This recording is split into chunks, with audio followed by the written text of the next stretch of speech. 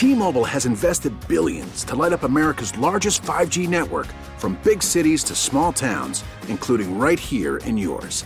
And great coverage is just the beginning. Right now, families and small businesses can save up to 20% versus AT&T and Verizon when they switch. Visit your local T-Mobile store today.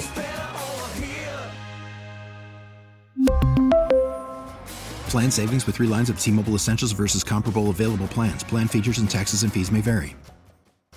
Local people, local stories. This is the All Local from 1010 Wins.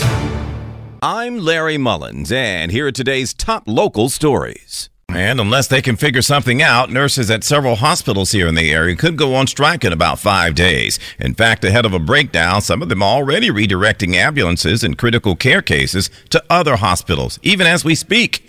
1010 Wins reporter Carol Dioria with the latest. There are ongoing negotiations between the nurses and 5 hospitals, including Mount Sinai Hospital, and that is where patient care is already being affected. We have obtained a memo from Mount Sinai that says, although negotiations continue, it is planning for a strike Monday morning. And so it is transferring babies out of its neonatal intensive care unit, canceling some elective surgeries, and it's having ambulances diverted to other hospitals. Nurses Union President Nancy Hagins had this reaction. We regret that Mount Sinai is choosing to spend time and money on strike planning instead of negotiating a fair contract. Hagan says nurses at Mount Sinai are doing double the workload. Carol Dioria, 1010 Wins at 92.3 FM. And if you're keeping score, nurses at Maimonides have a tentative 3-year deal on the table, as well as the folks at Richmond University Medical Center. The tentative agreements are in addition to an agreement reached on New Year's Day for union nurses at New York Presbyterian. Again, the folks at Mount Sinai say they've worked out many of the details, but not all of them, so they're keeping their fingers crossed or drawing up picket signs, depending on who you talk with. We'll keep you posted on that. But if you're having trouble grabbing an Uber today, it's because their drivers are staging another one-day strike in protest of the company's efforts to block the pay hike they just got from the TLC. Striking Uber drivers taking their cause right to Uber's front door here, their headquarters at 3 World Trade Center. Beta Desai of the New York Taxi Workers Alliance leading the effort. She says since the raises that they didn't get on December 19th, drivers have suffered losses of $12 million in income because of that. Since 2019, Uber's been charging the public 48% more. That's their number. That's what they said to the judge in court. But the customers should know that drivers aren't seeing a dime of that money. Drivers need and deserve this raise. Up next, another court hearing where Uber fights legally to try to have a restraining order lifted and get those raises. Glenn Schuck, 1010 Wins, 92.3 FM. On Greenwich Street. Uber defending its move to block the fare hike, saying driver wages have gone up in recent years without it. Mourning up in Hartford tonight following the tragic death of state lawmaker Quentin Williams. Authorities say the man, affectionately known as Q, driving on Route 9 just after midnight last night. Somebody driving in the wrong direction slammed into his car head on. Sadly, he's pronounced dead there at the scene. Williams was the first African-American to represent the city of Middletown in the Connecticut General Assembly. He had just been sworn in for his 3rd term less than 24 hours before. In his memory, Governor Lamont has ordered flags in the state be lowered at half-staff.